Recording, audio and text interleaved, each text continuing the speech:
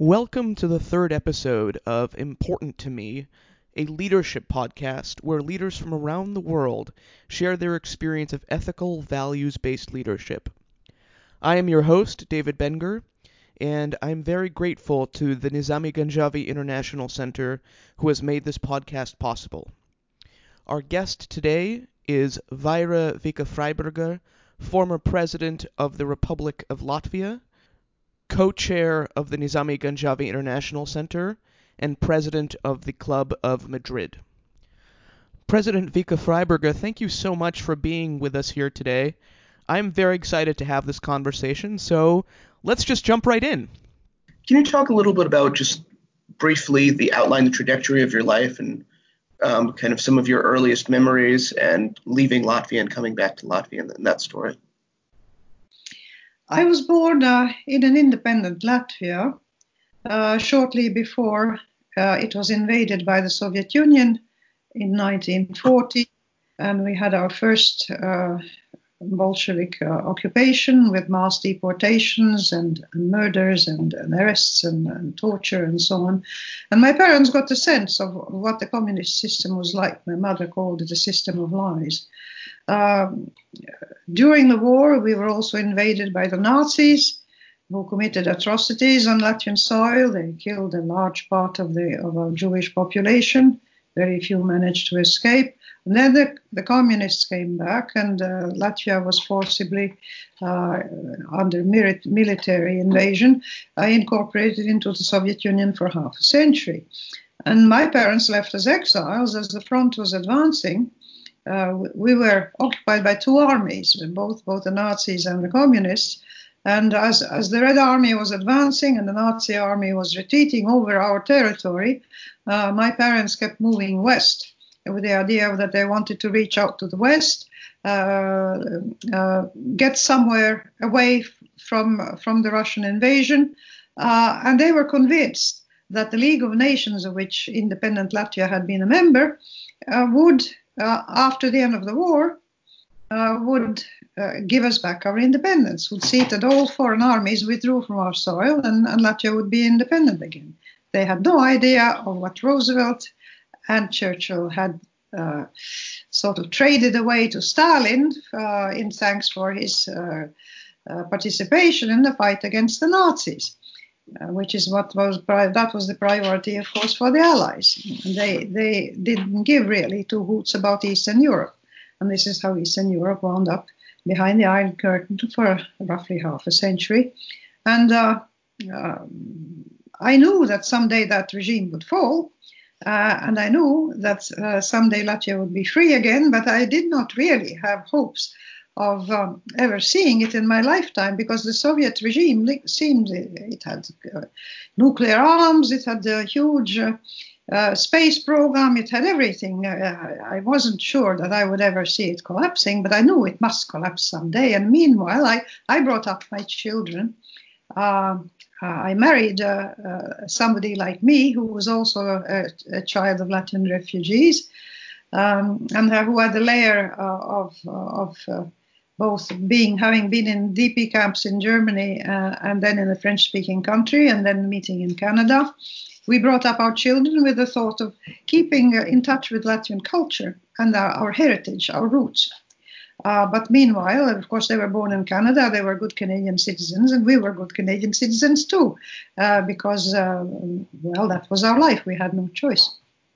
When the choice arose, I came back and became president.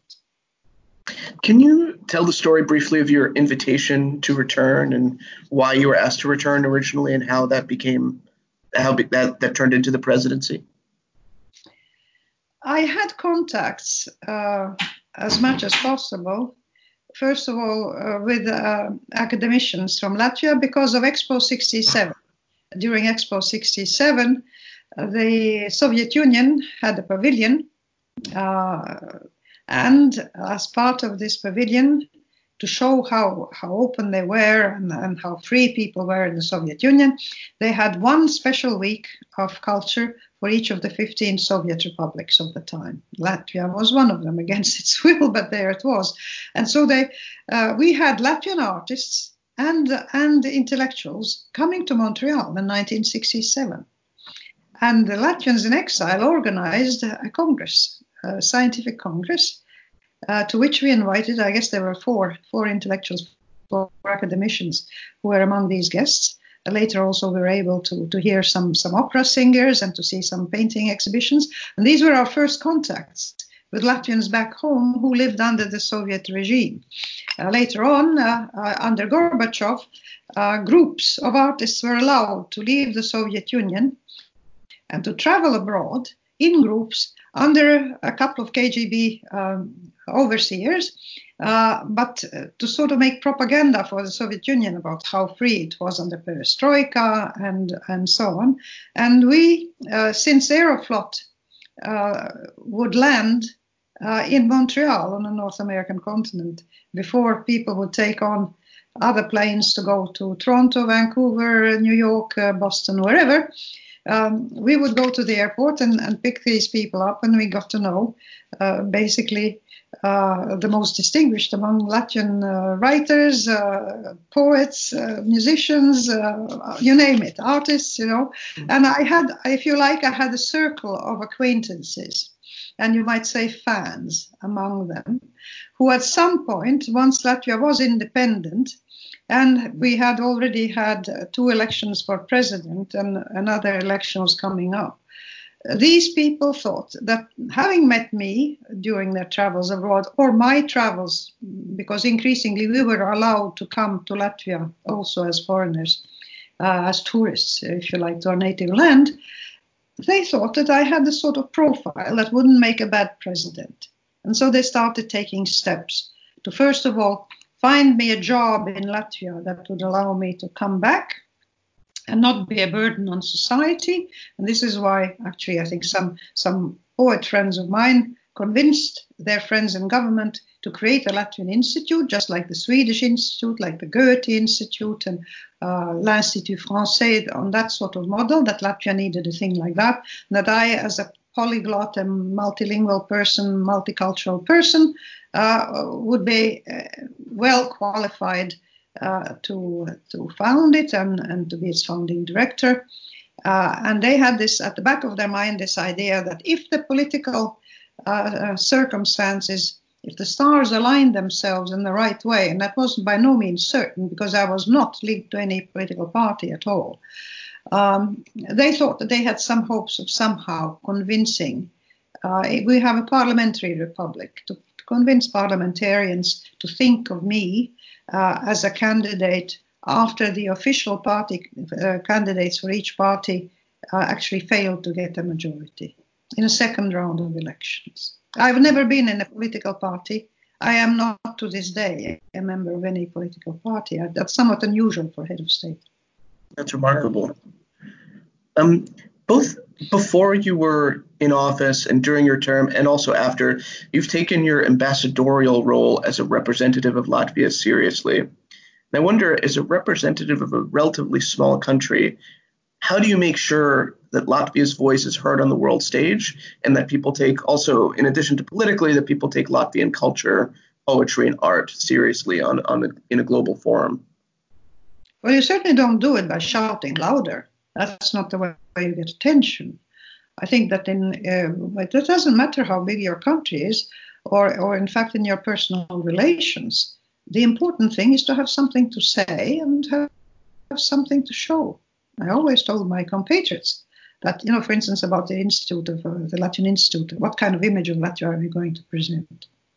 We're going to present the image of what we're able to do. If it so happens that Latvia has proportionately more famous opera singers per capita than anybody in the world, so much the better. You can't buy it, you can't order it, you can't necessarily, sort of manufacture it in 2 or 3 years. But if it happens to be your strong points, then by all means, toot your horn, But you must have something to toot, and you must have something to show and something to say. Okay. What lessons, if any, did you learn from your family that you have cherished and kept with you? The fact that they were around, I was immensely grateful because I did lose my father when I was a month old. He never did see me. He was at sea and perished at sea. And I was always acutely aware of the possibility of being an orphan. I was, frankly, during the war and during the bombings that we lived through when we arrived in Germany, I was scared to lose my mother. And I thought I couldn't imagine how I could survive without my mother. That was my panic. And so that basically I was just grateful for having a stepfather and having my mother around to look after me, because I knew it could be otherwise too. What is the most memorable meal you have ever had? We were in the city of Schwerin, that's in Mecklenburg, in northern Germany. It was the month of February 1945. The war was drawing to a close. The Red Army was approaching, and the city of Schwerin was surrounded already by the Red Army, and food provisions were running very low. And one day, my parents managed to get, there were sort of distribution points where if there was any food, it was distributed to the population. They had managed to get some very small potatoes. They were green. They're the kind of potatoes that I remember in the countryside my grandmother used to give to her pigs because they taste bitter, because they're green. They've had the light on them. But these were somehow, I guess they were found from some farm, and they were distributed to refugees. And then my mother also stood in line at the local hospital where the war wounded were being treated. And the war wounded had the privilege of getting some wieners in their diet to get some protein. But the refugees were given the water in which the wieners had been boiled, because that's the best we could get. And so that evening we had some potatoes, and we had some. My mother she had a sack of flour, and she made a gravy with this wiener water, you might say. And I thought it was the most delicious thing I ever had in my life. Wow. What role, if any, has faith and religion played in your life?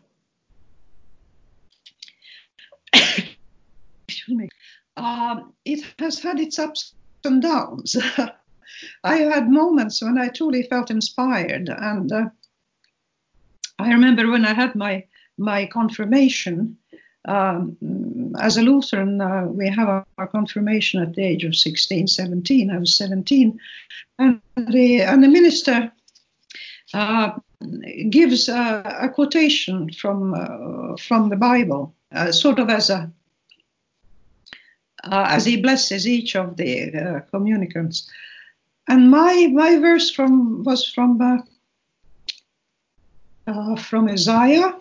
And I'm not sure I can quote it correctly in English, because it was told me in Latvian.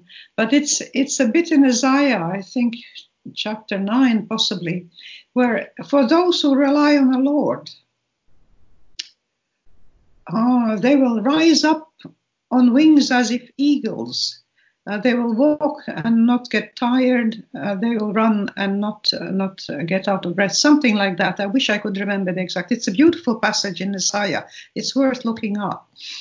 And that sense of being uplifted by divine sort of benevolence or help. It's a sort of feeling that I've had at times, but then I had the dark night of the soul at many periods of my life, when I felt completely abandoned. I felt that God had turned his face away from me, and I was all alone with my problems and all the pain. So I've had my ups and downs. I've had both a high sense of feeling in tune and in communion with the divine, and then of feeling completely separate from it at different times. In those dark night of the soul moments, what do you do? Where do you go to either get advice or to get a confidence boost or to somehow lift yourself up out of that space? I've never found advice from others very helpful, frankly. I think information from others, sharing their experience and so on, but somebody concretely telling me, you in your current situation, with your concrete problem, this is what you should do. I have found, to my sorrow, that other people cannot give you the best advice for you because they can't help. They're in a different skin from you. And they will look at your situation from their point of view.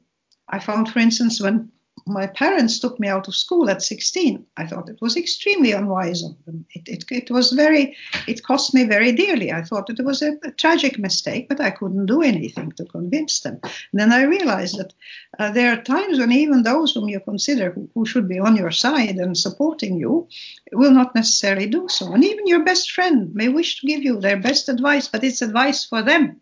It's not advice for you. So I'm afraid that in those moments, you are left alone with your inner self, which is a strange concept. That's when you discover it. Curiously enough, you see, you don't even know you have an inner self unless you have trials and tribulations and something. If things are running very smoothly, you might say your superficial self just coasts along. And everything's just fine and tra-la-la, you go along and in life, it's like in a tarot card, the first card, 0, is the fool, walking along gaily, not worrying about anything. When something goes wrong, you are forced, you're pushed to reach deep inside yourself. And you discover that there's something there. It's a pleasant surprise, you might say, or a comfort. Something is there. There's a voice, a feeling, a sense of strength. There's a resource. And, learning how to reach that resource is a great art and a skill, and I think we spend all our lives trying to do that. You say that ultimately, at the moment of decision, all you have is your own inner reserve, your instinct, your own experience on which to act. And yet you spoke about the value of hearing from other people's experience and stories and for information gathering purposes. And I wonder, how have you gone about choosing mentors in your life? Have you ever found that a mentor has disappointed you, for example? And also, how would you recommend a young person approach someone whom they admire for a mentor relationship? Well, you see, Dave, in my youth, mentor was the old king who took Telemachus, the son of Odysseus, under his wing, while his father was wandering all the seas and experiencing all the wonders of the Odyssey. So Telemachus had a mentor who looked after him because Athena also wanted to protect him. But I never had a mentor. But curiously enough, I had several experiences in my life where, precisely because I had been lucky to read the Odyssey when I was 7 years old, to get a Latvian translation of the Odyssey during my last month in Latvia, when I had just turned 7. And that stayed with me. And the thing I noticed there is that Athena not only sent a mentor to help Telemachus, but she appeared to Telemachus and also to Odysseus at times under various disguises. In other words, the Iliad and the Odyssey, the ancient Greeks saw the gods as walking among us. And I think my ancestors, my pre-Christian ancestors, what I can see from our folk songs, they also felt that, for instance, the goddess of fate, Laima, or the goddess of good luck, walks among people. And I had experiences where I had 3 times, I kid you not, 3 times in my life, I, as a child who felt that I realized I must, whatever the difficulties, I must get as much education as I possibly can, because that's the path for me. I had brick walls in front of me, absolute brick walls, impossible to move forward. And believe it or not, a woman unknown to me, a stranger, would literally walk up to me on the street and say, "Hello, aren't you so and so? I think I saw you somewhere. I remember you. How are you doing?" And I said, "Terrible. I'm in a terrible quandary. I have a serious problem. I need to get to high school, to Casablanca, and we're out in the country, and I don't know how to get to school," etc. And miraculously, just like Telemachus had Athena walking into his life to help him, I did not have, in my days, one did not have mentors, one had teachers, one had people who inspired you, whom you admire, who might say a kind word to you or give a word of encouragement or something like that. Mentoring is a very recent idea.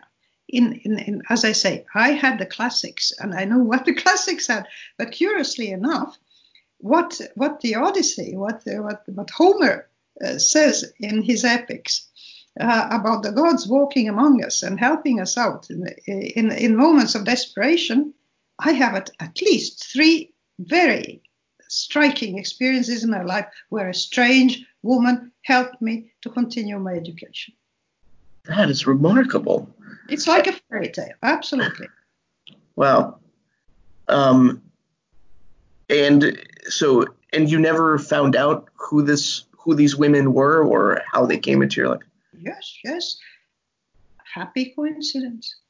Extremely Remarkable. happy coincidence. Wow. What, if any, would you say is the value of routine in your life? Do you sort of do the same thing every day, every week? Wake up at the same time every morning, sort of set aside the same hours for work, something like that? I have found that when I was forced to have a routine, it was more of a help than a hindrance, although sometimes it's also a nuisance. For instance, I used to be late for school an awful lot, both in grade school and in high school. And I would get scolded for it or punished. And I don't know how but I was always late. That sort of thing. But when I was president, I discovered that having protocol and having my daily schedule and my weekly schedule and my monthly schedule talked out with my advisors and the head of chancery and so on and the foreign ministry and whatnot, planning well ahead of time, planning how I would spend every minute of my every day.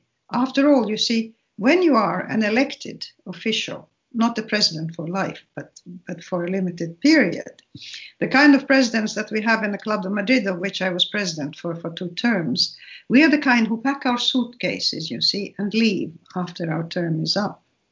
And so when you are that kind of president, I felt at least that every minute of every day should be spent usefully. That's my window of opportunity that I've been given in history. So I must make the best of it.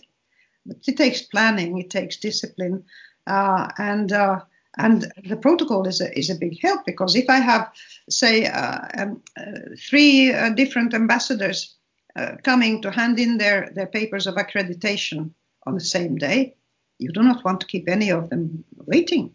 The aide de camp opens the door, gives you a signal that it's 5 minutes before the end of the interview with this ambassador, and so you wind down the conversation, you say politely farewell, and then you're ready for the next person, so everything runs smoothly. So routine, just like protocol, can be a great help to you, but one must watch out that where you do have choice, not to let yourself to be smothered by it. However, I do not approve of what we hear sometimes being told by help gurus, that in order to be creative and to get your right hemisphere working and so on, change everything, write with your left hand, get out of bed on the wrong side and so on. No, I think it's silly. It's a waste of energy. I think that there are routines that make it easier for your brain to do more creative things rather than contrary. I do not want to be creative in tying my shoelaces. I want to be creative in something that matters more. That makes a lot of sense. Speaking of creativity, a lot of countries, especially countries that are coming out of a kind of almost a colonial sort of experience, perhaps.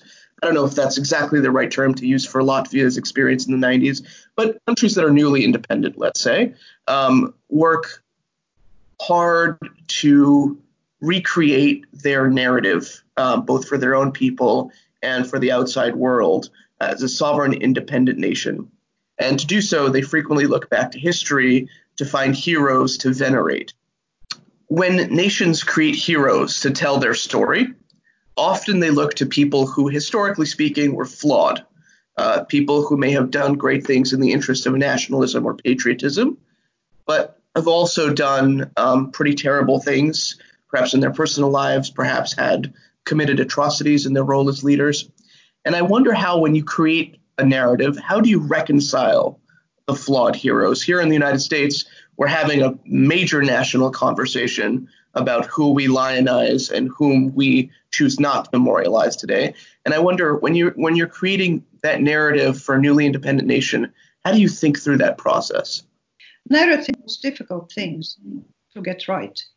And just like an individual has to modify the narrative of their life as they grow older and have more experience, a nation as well cannot exist its whole history with the same narrative. Every epoch, every historical period will have its narrative. And that will be the best that the people of that age and of that time were able to produce. And countries that were in advance in some respects on others can be justifiably proud of having done it. If, for instance, I think of Switzerland, where Henri Dunant created the Red Cross, introduced the concept of looking after the wounded on battlefields, regardless of their uniform, simply as human beings who lie there bleeding, and to see if you can save them. That sort of hero, he may not have been a hero in his day. I understand that he died a poor man, not recognized, and I don't know whether he was good to his wife and kind to his neighbors, but I certainly know that he introduced something in history that needed to be done and that to this day remains something valuable. And frankly, it doesn't matter about the other things. He may have had crooked teeth and I don't know. So what?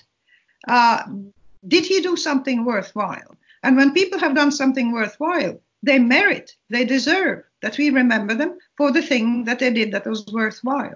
But we should not imagine that because they did one thing worthwhile, that they were, if you like, God's perfection walking on this earth, and that we have to bow down or get on our knees in front of them and worship them. I think worship of that kind is unhealthy, period. I find that worship of sort of fashion stars or film stars or rock stars and whatnot, if you like somebody's music and you love them, that's great. But if you start worshiping somebody and taking their opinions about how you should run your life, I think you're in trouble. I don't think one should worship. Except at the really altars of higher ideals, in a very abstract sense. That's a beautiful image, worshiping at the altar of higher ideals. I like that. Where do you get your news? Are there any particular books, films, publications, podcasts that you look to? And has that changed since you were in a political position? Well, when I was president, I spent a considerable proportion of my time getting up on the news in my country. Every evening I watched all the TV programs. Every morning I went over the printed press. I had both printouts and I wanted to get the actual physical magazines and newspapers. I would leaf through them to see where the article was. Was it on page 6 in small letters at the bottom of the page, or was it on page 2 or on page 1? You see, that makes a difference. It's not just the content, but where it is being presented to the public. And of course, I kept getting briefings from our foreign ministry and from our services about events in the world. I followed world news. So it was a considerable part of being president is being informed. There's no doubt about that. I think a CEO of a company also spends a considerable amount of time being informed. When I was a professor, before every lecture that I went to, we had these 3-hour lectures twice a week, that sort of courses. For the courses I had, psycholinguistics and psychopharmacology for undergraduates. These were fields that developed in my time. I introduced these courses in the university that didn't exist before. And every year I would be reading madly the latest scientific publications to make sure that every topic that I broached in my 3-credit course, that I had read the latest literature pertaining to the topic that I was going to talk about. So anything that you do, getting informed, but you have to go to different sources for different purposes. That is obvious. And nowadays, of course, a big challenge is if you go on the electronic media, you are risking meeting bots and all sorts of nasty creatures masquerading as humans, and fake news and false news and disinformation. The more we have access to information, the more we have access to disinformation. And countries like Finland have already compulsory courses in their schools about children learning to interpreting news. And I think in Latvia we're introducing that as well into our educational system. It is going to be a big challenge for coming generations. It's such an important skill. You're right. It's so difficult to tell truth from fiction right now, especially as world leaders themselves buy into a lot of what is clearly fictional and dangerous, in fact. Irresponsible, too. Yeah. Okay. Perhaps a somewhat lighter question. If you could invite any 3 people, living or dead, but not fictional, to dinner at your home, whom would you invite and what would you talk about? I have no wish list of dream people whom I would like to invite. You know why? Because life itself has given me so many wonderful opportunities of meeting very rare people of all sorts, high and low, famous or unknown, that I remain open, if you like, to the next invitation or the next acquaintance that I will meet, and look forward to talking to them. I do not have a wish list of favorites whom I would place above all others. I remain ready to be charmed, you see, by new faces again and again. That's a lovely sentiment. In the spirit of Marcel Proust, I've been ending these interviews with a kind of questionnaire, so I'm going to move into that portion here. What is your favorite book? The last one that I have read and found interesting. And I have a great many books in my life, so that there's a lot of them. Can you share which the last book you found that you read and found interesting is right now?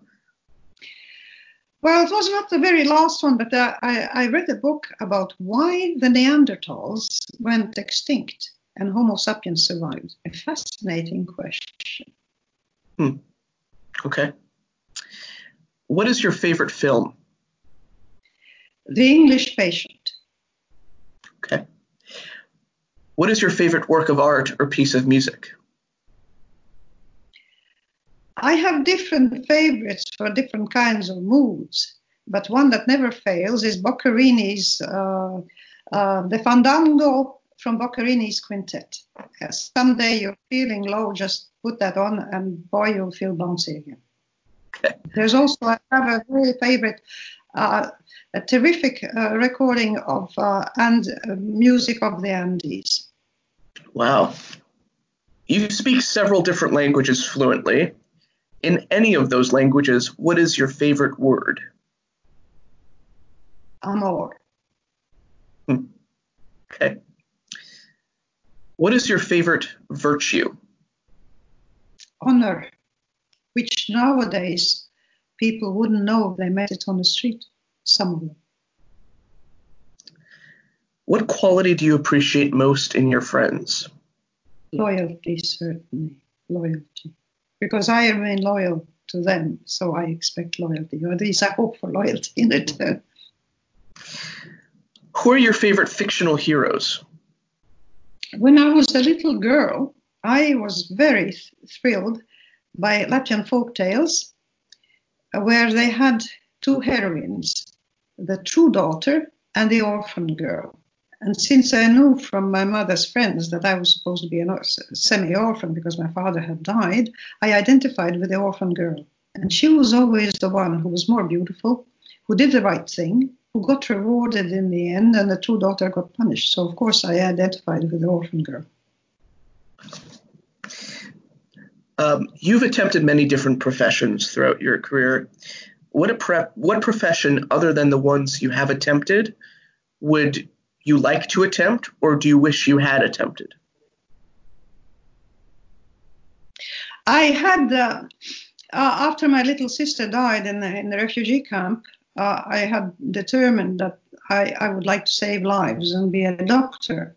And I was actually admitted to the Faculty of Medicine at the University of Toronto, and then changed my mind at the last minute and went for psychology because I thought people's minds needed more curing than people's bodies, actually. But both actually are the same. I would have loved to be a plant breeder, actually, because my hobby is working with plants and houseplants. And being a plant breeder is a dream that if I had a chance, I'd love to do that. Of the objects that you own, what would you say is the most sentimentally valuable? When you've been a refugee, you're faced with a choice as to what am I going to take with me, seeing as I can only carry what I can in my two hands. And when I was a little girl, I was given the choice as to what to take, my new doll or my old doll. And I took my old doll, and I still have her. She's really, she was a cloth doll in the first place with a rubber head, so she's in very bad shape.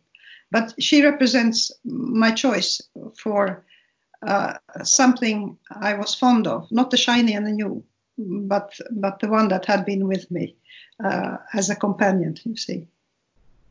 Oh. If heaven exists, what would you like to hear God say when you arrive there? Well, I imagine that the experience would be something like the experiences of heightened consciousness that I have been fortunate to experience in my life. And the feeling then is, it's not like having, I don't think I will encounter somebody like a person with or without a beard and that sort of thing. But I rather think that it will be like an oceanic feeling of cosmic intelligence and love. Well, President Vika Freiberger, I'm so thankful for your time. This has been a wonderfully interesting conversation for me, and I'm so grateful that you've done this. Thank you again so very much. Thank you for talking to me. It's always nice to talk to somebody who sounds interested. Oh no, that was absolutely fascinating. I'm going to be thinking about that conversation for quite some time. Thank you so much for listening to episode 3 of Important to Me, a leadership podcast. This episode was recorded on July 8th, 2020, and released on July 23rd, 2020.